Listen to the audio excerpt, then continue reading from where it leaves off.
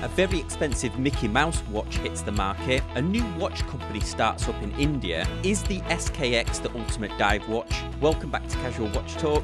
You're joined by Sam and Chris. Chris, how have you been? Excellent. Enjoying the long weekend? Yeah, it's been Labor Day weekend here, so I actually managed to knock out a review, which will be coming up soon. It's probably going to be one of the last watch reviews I do for a while. While we concentrate on this news content, and also with work and everything, it's just finding the time for these things. Nice. But anyway. Nice. Well, Chris, you wanted to kick it off with an update to the One Watch Challenge that we've been doing. Yeah, let's do it. I mean, it kind of like falls into a wristwatch check too. So still have it on. C65 chronograph on the color strap, and I got a little strap story. So it comes It's a like the vintage diver strap, right? And it comes with the vintage diver buckles, which are these little tiny thin. I could grab them, but like they're maybe 3 millimeters thick, and there's 2 of them, and I couldn't stand them, so I had to. So we have a strap down. So of all the things I can nitpick, I'm going to nitpick the keeper on the back of so this is a silicone keeper that I replaced it with. Nice, big silicone one. Works great. So that's what we're going to go with. So it's the Tropic strap, original, the Christopher Ward, right, the Tropic strap. Own-branded Tropic strap. Correct. The keepers are a little small, and they kept kind of flopping out and going everywhere. So I was like, I need something more substantial. And so, yes, I definitely feel like if that is the only complaint I have, we're doing pretty well. Yes, and I'm also wearing my Christopher Ward as well. And because we've been doing the One Watch Challenge, if anybody's not familiar, the month of September, we did it last year, but we've head on over to the Facebook group because we've got a couple of members who we're trying to wear the same watch for the entire month, aren't we? But the rules are allowing strap changes, aren't they, Chris? Yeah. Like don't put your watch in danger. Don't endanger it. You don't have to. No power tools. If you don't have, you don't need to take a shower with it. It's fine. But go crazy with strap changes. And it's interesting. We'll continue to have this discussion. I enjoy almost the opposite too. Like the people that like refuse it. So you got a couple. We've got some protesters. Yeah, the protest. Right. And so I'm totally fine with that too, because it brings some interesting dialogue into it. It's like, well, why would you do that? And this sort of thing. And it's great. So I'm enjoying it. And we'll also enjoy the stories. Yeah, and head on over to the Facebook group. We've had a ton of new members. I wanted to do a shout out to Marcelo, who joined and said that he really enjoys our high quality content. So before he realizes he's joined the wrong Facebook group, and he meant to join Teddy Balthazar or Barker Jack.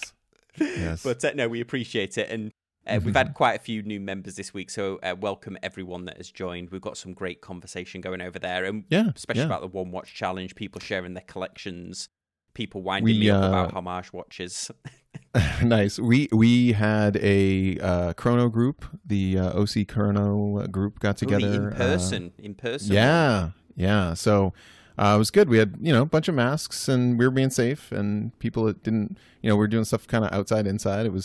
Everybody was being safe, and but it was like our in person for the first time in a long time was a lot of fun, and I got some comments that appreciate the podcast. So thank you to my OC Chrono group guys out there who are tuning in. You've had a watch obsession this week, haven't you? Yeah. Speaking of the Chrono group, I had a friend who I follow on Instagram post up this picture, and I'll make sure I get a copy of it to Sam so he can show everybody here. But it was a picture of a cool looking field watch. Looks, titanium field watch that I had never seen, but it had gotten water in it. And so the movement was kind of all rusty frozen, and he had taken a picture of it, and the person that posted it, he didn't know kind of what movement it was, and kind of assumed like it was just, it was a Kickstarter, so it was like a Chinese movement. Wasn't really sure.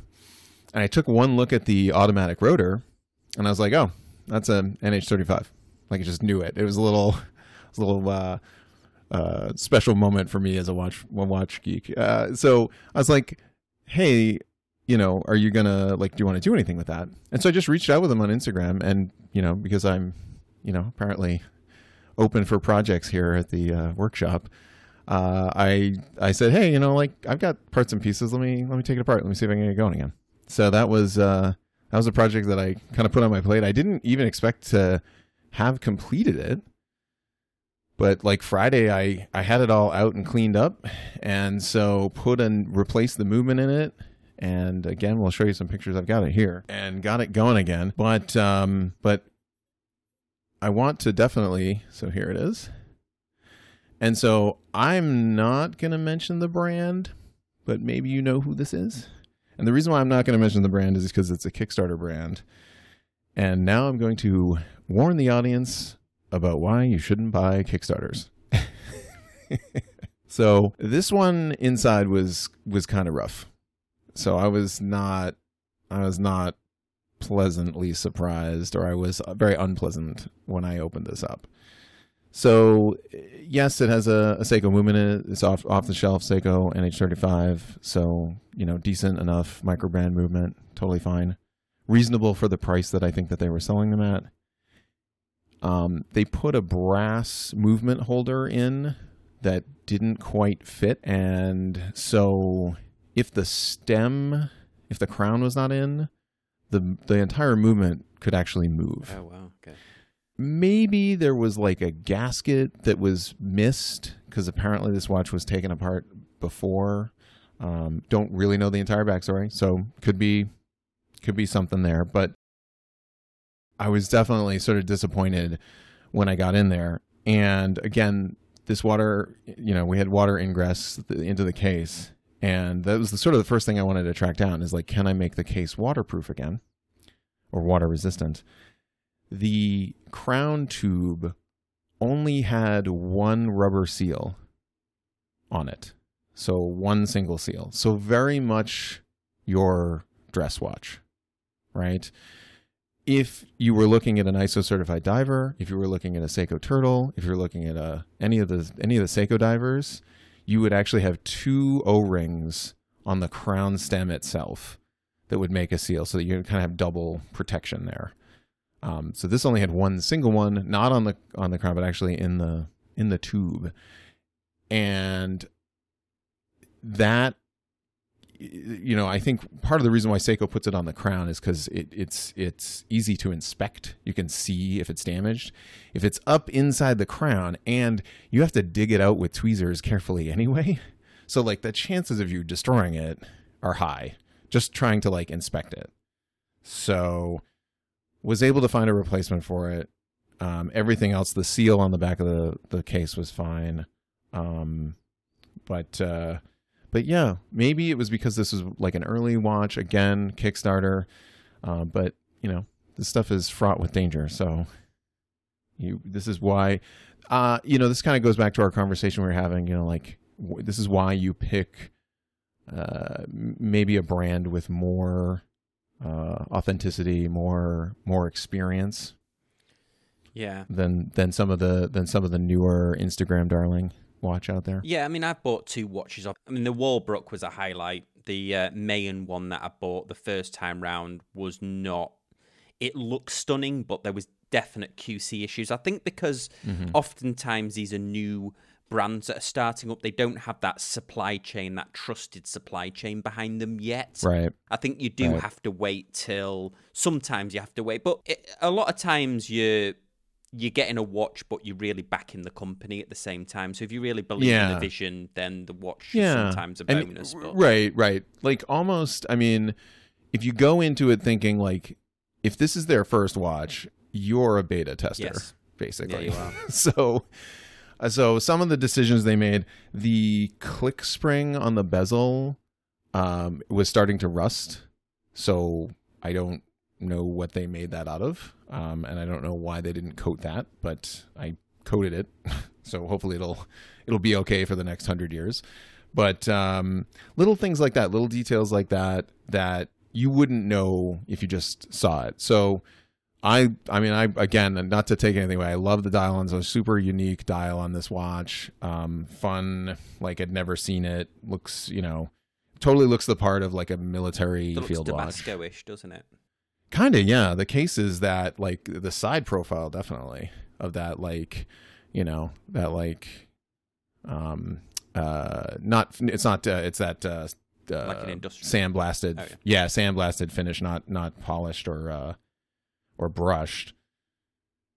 Industrial, cool. So yeah, and it wasn't too much money, but at the same time, I think it holds some sentimental value, and certainly I wanted to have the challenge of keeping it running, but I definitely learned some stuff when I was in there. I mean, I've not really had a watch obsession. Something interesting did happen as well. I ended up selling the X33 watch. Now, I'm not going to talk about how I sold it yet, partly because this week's sponsor is Chrono24. I sold it through another means that wasn't Chrono24. So I will talk about it next week, because the process hasn't finished yet, but it's a process that we've talked about in the past, and I know that the audience will be interested in how I got on with it. So we'll talk about that, but the X33 has gone. Well, Let's dive into another thrilling episode of Hit or Miss. A little bit of background here. The hit or miss this week is this Mickey Mouse watch, but a little bit of background here. For anyone that doesn't know, I am a big Disney fan. More of the theme parks. I love the theme parks. It was no accident that we ended up in Orlando, Florida, as one of the destinations we wanted to live at. So I naturally would like a Mickey Mouse watch. In fact, I own that Mickey Mouse Invicta watch. But this one, so this comes from, they're calling it the Gerald Genta watch. And Gerald Genta was the designer, I've probably pronounced his name wrong, I apologize, the designer who did the Nautilus and various other watches. But this, I didn't realize that the company sold to Bulgari in 2000. Anyway, they've created this limited edition watch, which is a Mickey watch, and it's kind of inspired from his previous one. This one, I believe they've made a platinum and a steel version, but this is of course Hodinkee. And there's a lot. I didn't realize Gerald Genta had a icon. Like, he's got a lot of, there's a logo. His logo is on there. His name is on there. Exactly. That's interesting. So they're using his name, even though he sadly passed away, I think, in the early 2000s. But yes, so this will be limited to 150 pieces, and this is going to be $16,500. So it's got an interesting movement inside, but it's got the hand is so it's a jump hour, I assume. Yes. It's got the So you've got the, I see. So the hour, and then the minutes are Mickey's hand. I am a big Disney fan, but this is a ginormous stretch for me. But I do know there is some very wealthy Disney park fans, so I think this will sell out. But what do you think, Chris? Do you think this is a... Yeah, I think if you're what's it Club 33? Is that what is that the wealthy fans of it? That is. Yeah, that's the level of fans that we need in order to afford this one? Well, yeah, if anybody doesn't know what Club 33 is, it's a super exclusive VIP private membership club, and the clubs are actually in the Disney parks. So there's one in Disneyland, there's a couple over here. In fact, I think there's one in Epcot, there's one in certainly in the Magic Kingdom. The waiting list to get in is years. Is just years. Yes. And then once you're picked, there's some monetary financial responsibility that you absolutely that you could of levels of this timepiece. So this is certainly you're spot on. This is probably aimed squarely at, there's the original, squarely at okay. Go put the original back up. Okay. So my first thought was I was going to ding them because they had Gerald Genta's name all over it. And I was a little like, this is kind of like the car designer, Pininfarina, Enzo, putting all of that, putting all their name on all of it, right? Where you're like, oh, it's the Pininfarina Lotus or whatever. So I was a little taken off by that, but the original does say Gerald Genta on the dial. So, okay. I'm probably going to get some comments in the comment section about this. I think this is a hit for people that can afford it, but I also think it's very expensive, and Right. you can definitely buy mouse watches with Mickey Mouse where both of his hands tell the time for considerably cheaper. I think exactly. I didn't realize this, that Citizen is the official watch partner of the Disney parks. Now, it makes sense because the clocks are Citizen, and obviously they've got the tie-in with the other things, but that little shout-out for Citizen there, it wasn't a Rolex or Omega thing. Yeah, yeah. And then pretty good for Citizen, too, because that opens them up to, like, all of the... Don't they do... Oh, that's right. They do all the Star Wars watches? Do, and the Marvel. Oh, yeah. That's a big deal for them. Okay. Yeah, good for Citizen there. Yeah, normally I had only one bone to pick there, but I'm going to say it's a hit, too, with the same caveat that, like, you're a Club 33 member. It's a hit. Maybe for the watches that I review or the watches that our audience loves, it's way overpriced for what it is. But for that specific high value Disney fan, I think it's going to be a hit. But we gave you options, so pick up a nice Citizen if you can't afford the Gerald Genta design. well, next up, Hodinkee was showing this Longines. The article writer here, Logan Baker, was really taken by this. It's one of their, they call it, I forget what they call this now. Is it like the legendary or the iconic range or something? The Spirit watch. Spirit, right. But it comes from that, where, I mean, Longines really did a good job of those watches last year, these pilot-inspired watches. But this one is in titanium. What do you think of the look of this? I like that they went with the no date version. I did not like the date version of the Spirit. I hate that it's got no date on it. Yeah. Well, I feel like where they put the date, they chopped off half the three, that's so it looked like the edge of a B, and they left so instead of completely removing the indice, they left like this half B indice. It was very strange. So I'm glad they didn't do that on this one. Cool. I mean, titanium field on a NATO looks amazing. I like it looks like the bracelet's new, different. I don't remember the originals having. Looks very Omega-esque, doesn't it? That bracelet with the inner polished link there. Interesting. Yeah, I don't remember if the original had it, but it looks the part. I like the look of this. So it's grade 5 titanium, super luminova, 40 millimeters, which I think is a good size. Perfect. And it's using the... I don't know if Longines use... I mean, they're owned by Swatch Group, aren't they? So it's probably... Let's just see if this Caliber L888 is actually a version of... I'm sure it's not in-house. I'm sure it's it's the Swatch cheeky way to cheat in-house. I mean, I'm not cheating it, but it's basically like... They have ETA, so they're like they can claim in-house because it's like one giant conglomeration. So it's COSC certified. And oh wow, okay. 2,650 with the bracelet 2,750. What do you? Okay. So do you think that's? What do you think of that price range? Fair. That's fair. Now, I just watched your Mike France interview. Yeah, big plug for last week's show. And was super stunned that he just gave away the cost of COSC certification. Was like, just like gave it a name. So if you didn't watch that, definitely check out that interview. But he was like $50. So I'm sure it is less. I'm sure there's some scale. If you're Breitling and you're sending them every single watch, I'm sure Breitling doesn't pay $50. But the fact that it's that cheap, so it definitely helps me and Sam calibrate. So when I see the COSC certification, I get excited because we're both accuracy snobs. I get excited, but now I know sort of what value I would have put. Like maybe 250. I thought it was in the hundreds. I would have put it was in the 100 because those Swiss companies where they offer both. Some Formex and a few others that offer COSC and non-COSC certified, don't they?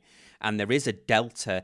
Mike was saying that the reason that there's sometimes a cost delta beyond its actual core cost is because it does take 3 weeks, which is satisfying to know that. But also, why aren't all movements? You would think all movements in watches that are over $1,000 could be. Yeah, or or at least you would want the company that is building those to do the same certification process.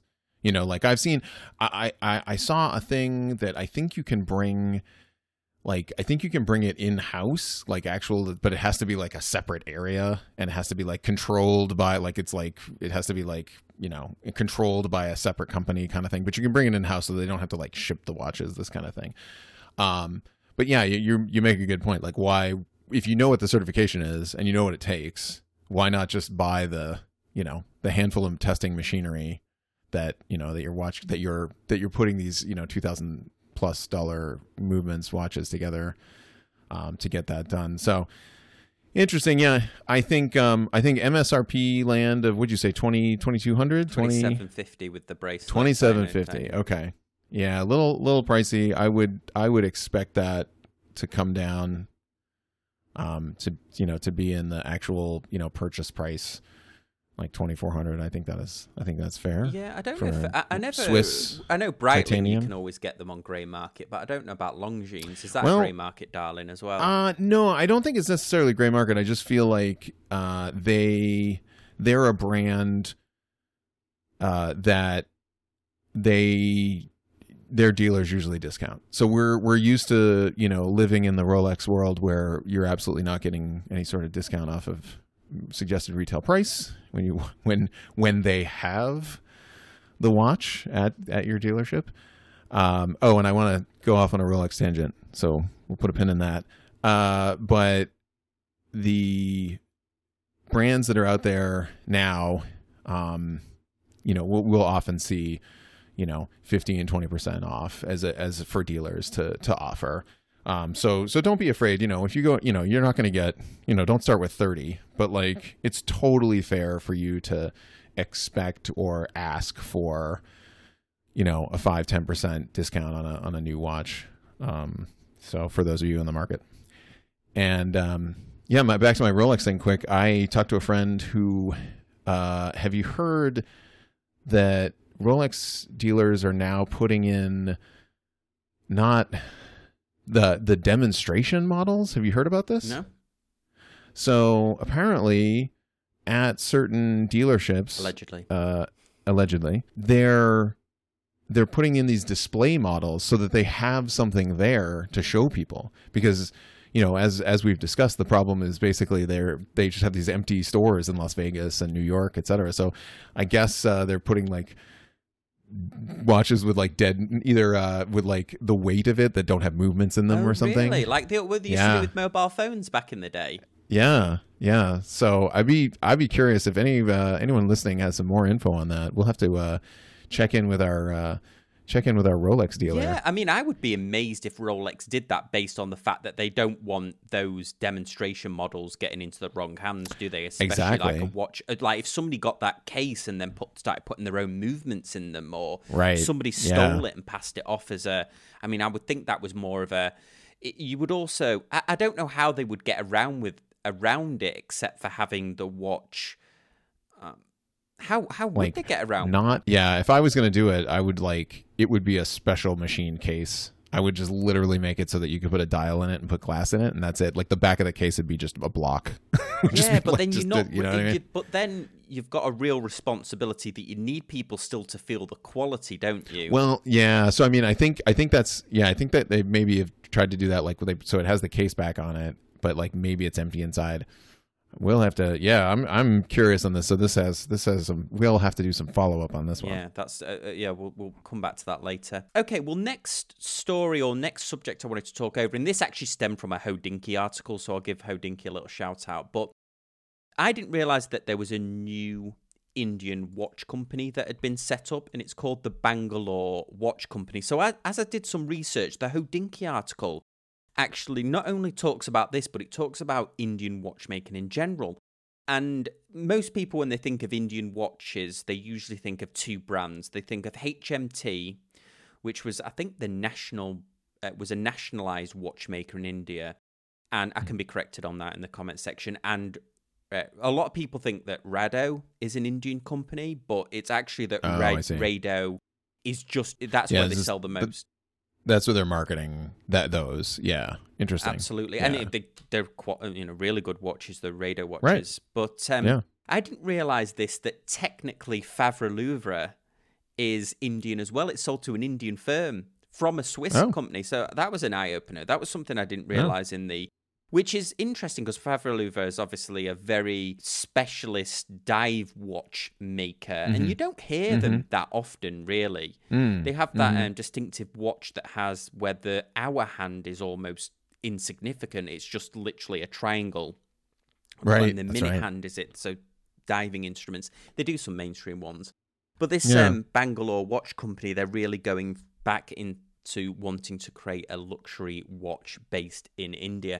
And they've got some interesting ones. I thought you'd like this, Chris, because these ones are actually, they're making them in homage to the Indian space program. Oh, okay. So we've got Horizons and things like that. Oh, okay. So for Mars and etc. Oh, yeah. There you go. Nice. So this is going to be based around space exploration. It's a husband and wife team. Oh. I think, or it says they're partners, so they might not be husband and wife, but they look to be quite interesting. I'm not sure what that is in got some dollars. What those rupees and it's got some. dollars. Looks like it's got some GPS coordinates in the dial. Seen that before.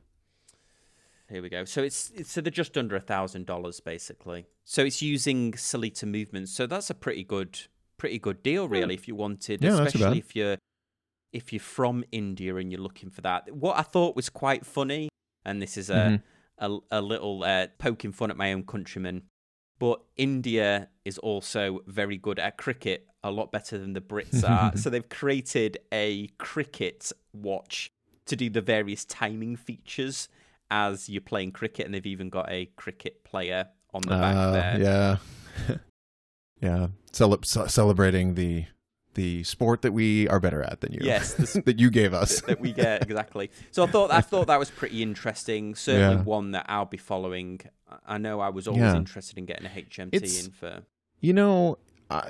It's interesting. I think as we kind of go down the road here, it's interesting to see the countries that are interested in either establishing themselves or sort of reigniting the watchmaking in that particular country. And the U.S. is we're certainly an example of this, where we'd love to rekindle it.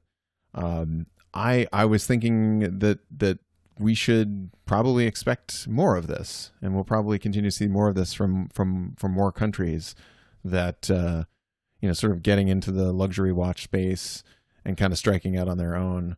I'm trying to think of, China is very known for their replica stuff, but they have their own brands that are trying to establish themselves. Yeah, and then you've got the Hong Kong-based ones like Phoebus. Mm-hmm. Yeah, Phoebus, and then again, the Seagull movement as well as the company that's in China. It's all good because they're trying to establish that we're making these luxury watches and sort of embracing the heritage and technology. It's great. It's good to see. Well, before we go on to our next story, we are sponsored by Chrono24. If you're interested in selling a watch, they do that great buyer protection. You can store your own watch collection on there as well, which is really cool, and see how your overall collection is trending against the market. That's a really handy feature that they've got. They have a watch scanner tool as well. They also have virtual showrooms. They have the global shipping. They have that great escrow service where the buyer transfers money to you and it stays in escrow, or you transfer money via escrow if you're buying a watch. Great selection of new, used and pre-owned, and also vintage watches as well. So a big thanks to Chrono24 for again sponsoring the show here. We're loosening it up now. We had a few news stories, but this one kind of got me riled up a little bit for reasons that will become evident now. But Hodinkee once again are singing the praises of the SKX as if it's the the gateway drug for mechanical divers, and they've obviously done their own article on it about the value proposition of it. Yes. But they're saying, and Sam, this was written in 2014. Is that's when this came out? This was not exactly. This is news off the press from 2014, when everybody was when the TGV was the only game in town in terms of watch YouTubers, and it absolutely was the dive watch for everyone, 100%. Yeah. Now it is not. Well, exactly. And so they've written this article about it. I'm honest. I've owned an SKX 007. I've owned an SKX 009. I don't know why the Turtle isn't talked about as the best, the gateway drug for dive watch fans, because in every single way, the Turtle is better.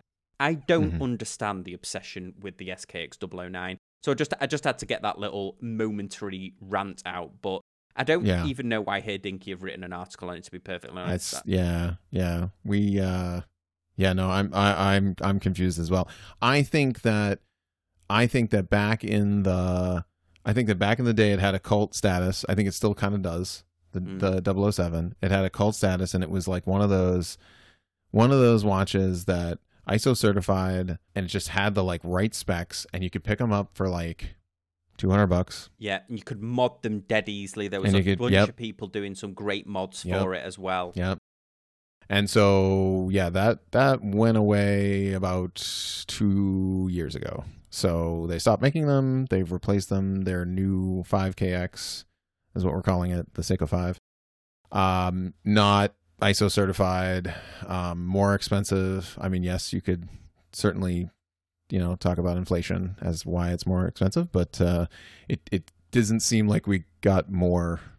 It seems like we're getting less for more cost. Mark at Long Island Watches does his version of the SKX. He used to mod SKXs, and now he's got a similar watch that he makes that, again, is better in almost every single way. He's got sapphire crystal on there. He's got the hacking movement. The movement is hand winding on there as well. That was the thing that really, for me, let down the SKX 007 and the SKX 009 was the awful movement that they put in it, the 7S26, that they could have easily have put a better movement in it that had hacking, it had hand winding, especially because they were really pitching this as like a tool watch. Right. Well, you can't. Yeah, it went from, and we've, not to belabor the point, but it went from a great value and an okay movement at that price point, and then that all changed. And so that is, when you're in the $350 range, or you're into, and God, Herdinky, how classic is it that you're pushing a watch that no one can get anymore? It's discontinued. That's their thing, isn't it? Because I remember, I think goodness. I would hazard a guess that I might have even paid like $120 for mine in 2015, and in 5 years they've in excess of doubled the prices for. I mean, I think that they certainly they recognize their success. And so they had to change it, and life moves on, that kind of thing. So pick yourself up. Long Island Watch, great replacement. Even any Orient diver, Orient's got some great stuff for that price point. And I can think of a couple more that that really are the brand king. But boy. I think the Turtle is more iconic. It wears better. It looks better. Almost, and there's equally the amount of aftermarket modding things that you can do to it. Yeah, for sure. So next story, I'm giving Hodinkee a lot of love this week, aren't I? I think. We're back and forth on it. We're swerving down the road with Hodinkee. We are. We're on a roller coaster. They usually do an article each week about interesting watches that they found, ones that have gone to auction. And they do have some really interesting ones, like movie watches or one-off references. But one thing really spurned my mind today, or I wanted to talk to you about it. They have this gold Daytona, right? Mm-hmm. And it's obviously extremely valuable because it's a gold Daytona. But one of the interesting things with it is that it's engraved with Jimmy John's on the back. So it's obviously given to a Jimmy John's employer. Now, I'll just very briefly, for anyone that's outside of the US, Jimmy John's is, what would you say, Chris, a more upmarket version of Subway? Yeah. Yeah, they kind of cut a good the way to do it. meat. Yeah. I think their shtick is that they cut the meat kind of there as you're queuing up. Yeah. Yeah, there's usually, for whatever reason, there's usually, like, you know how there's like 1 or 2 people at a Subway? There's usually like 80 people at a Jimmy John's. Yeah. It's like they usually have 7 people, and there's like people coming and going and doing deliveries, and they're hopping all the time. Yeah, so. Jimmy John's is a really good sandwich. Not a show sponsor, but if they want to sponsor next week, when a Corona 24 sponsor, whatever it takes for us to get a gold. Yeah. So the question I've got for you, Chris, is there any, and we've got to be careful here how I word this, but is there any, do you think having a company name on the back would ever devalue a watch in your mind? Maybe we'll keep this more lighthearted, because I know certainly you could go down a political angle with this, where some companies that you didn't like morally agree with. But right. Do you think if you had McDonald's, like DeLorean Motor Company? I think that would make it more value. I would love that. I think so now. Well, I think it would be less valuable in 1980, and then it would be extremely valuable now. Oh yeah, you can still buy DeLorean new. They can still make them out of the parts, which is amazing. I think it might even be in Florida. But the fast food chains you could probably get away with, because they had that Domino's Rolex, didn't they? Right. But maybe like okay, I can give you another fast food example. Jack in the Box, during their like food poisoning in the 90s. Oh yeah, or like Chipotle when they had their food scare. Yeah, like food scare. Oof, yeah. I know at first hand that I worked at a company which when I back in the day, and it got bought. I say back in the day, it was only a few years ago, but they got bought by this other company that I worked for. We got bought by a huge telecoms company. But they used to give their salespeople watches that were engraved. So there's a bunch of Rolex Datejusts out there in the wild that have this company's logo. And the company no longer exists, and you wouldn't know them. They weren't like a brand name. It was a telematics company at the time. So I suppose the random ones, that would probably annoy me more than if it was a well-known company. Yeah, check out my .com. My .com company that no one knows about. Oh, from what 2000, would be cool if you had something like one of the ones that what was the one, Enron, that went out of business? I bet you that'd have a cult following. Yeah, maybe. But also, there are people would be mad. They're like, I wanna buy your Enron Rolex and then drive over it. Yeah, I bet you that would be a good speculation, because that's still very much, there's people that lost their pensions and everything. But once these things end up ultimately becoming a parody, don't they, in the future? And I wonder whether they would become more collectible because of that.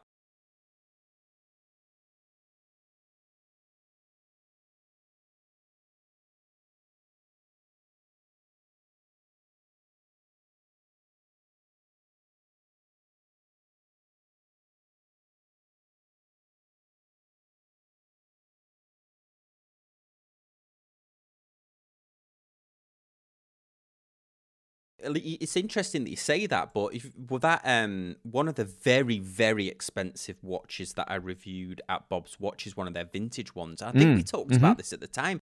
I couldn't show the back of it because somebody's social security number was engraved, and apparently that was a common thing. Oh yeah. Oh my goodness, my mom did that back in the day.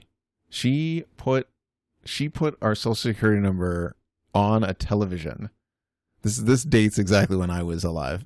She put it on a television to be like, so that like you'd be able to trace it, to be like safe. Like, and she knows now not to do that, but like, yeah, that was the thing that you did. Totally, someone's social security on it. Well, that's great. You just like, you get a nice used Rolex and some identity theft, some light identity theft. It's amazing how the internet has really caused that identity theft thing to happen big time, isn't it? Because otherwise it would be, you would go into the car dealership and they'd be like, oh, can you prove your social security number? Be like, well, I've got this TV that has it. Is this as good as exactly?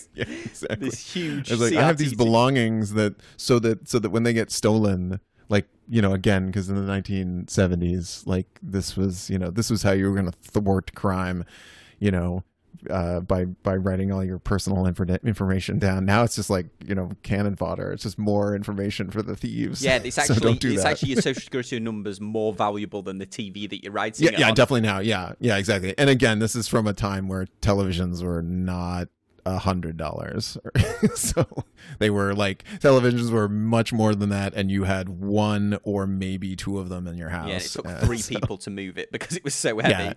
Yeah, I had the console TV downstairs, and then had that's right. No, it was the television that my parents got for their wedding. So we're talking like early 70s here. So yeah, that was like a prized possession. And so it's funny now how it's like we have robots and we make TVs and they're super cheap. Sorry, Earth. Yeah, but fascinating. I think you're right though. Depending on what the company is, depending on what the company logo is, it might increase the coolness of it. Yeah, I feel like a Jimmy John's, Jimmy John's, whatever, versus a personalized engraving that you had, kind of nothing to do with. And I was thinking, what's the engraving on the back of Steve McQueen's one of his watches? It's like his wife engraved it, and it's watch, yeah. Paul Newman's. Yeah. Oh, that's right, Paul Newman's. Yeah, and his wife engraved it, and it was just "Drive safe, me." It was just like "Drive safe, comma me." But it wasn't and that was even. It wasn't even engraved that well. Somebody did it with a Dremel or something. Exactly. Just kind of took a screwdriver and just kind of it was rough. It was rough. But yeah, that's almost like a. If it's an engraving that's not like nondescript, then it's kind of like of a cool story. But yeah, whenever there's like personal information on it, I feel like, oh well, I guess I'm now the caretaker for this piece. Well, when I reviewed that Norcane watch, that they engrave a plate on the side of the watch, and it is removable, and they will make you a new plate. So you can either remove it, or if you have another kid, they can engrave the kid's name, or if you get divorced, they can take your wife's name. So they can actually they've actually thought ahead of that, how to engrave a watch. And of course, Rolex is now the only thing you can customize. To my understanding, it is the engraving on the back. They don't print on the dials anymore. They don't. Tudor, they won't do that. do it, but yeah. There's certain rules. Don't get personalized license plate with your significant other. Don't do that. That's no. I mean, I know you can change the plate later, but yeah, that plate idea is good. On Christine's Stova, they gave me the option. I was not creative at the time. I was dumb and not creative, but they did give me the option to engrave the rotor. Oh, interesting.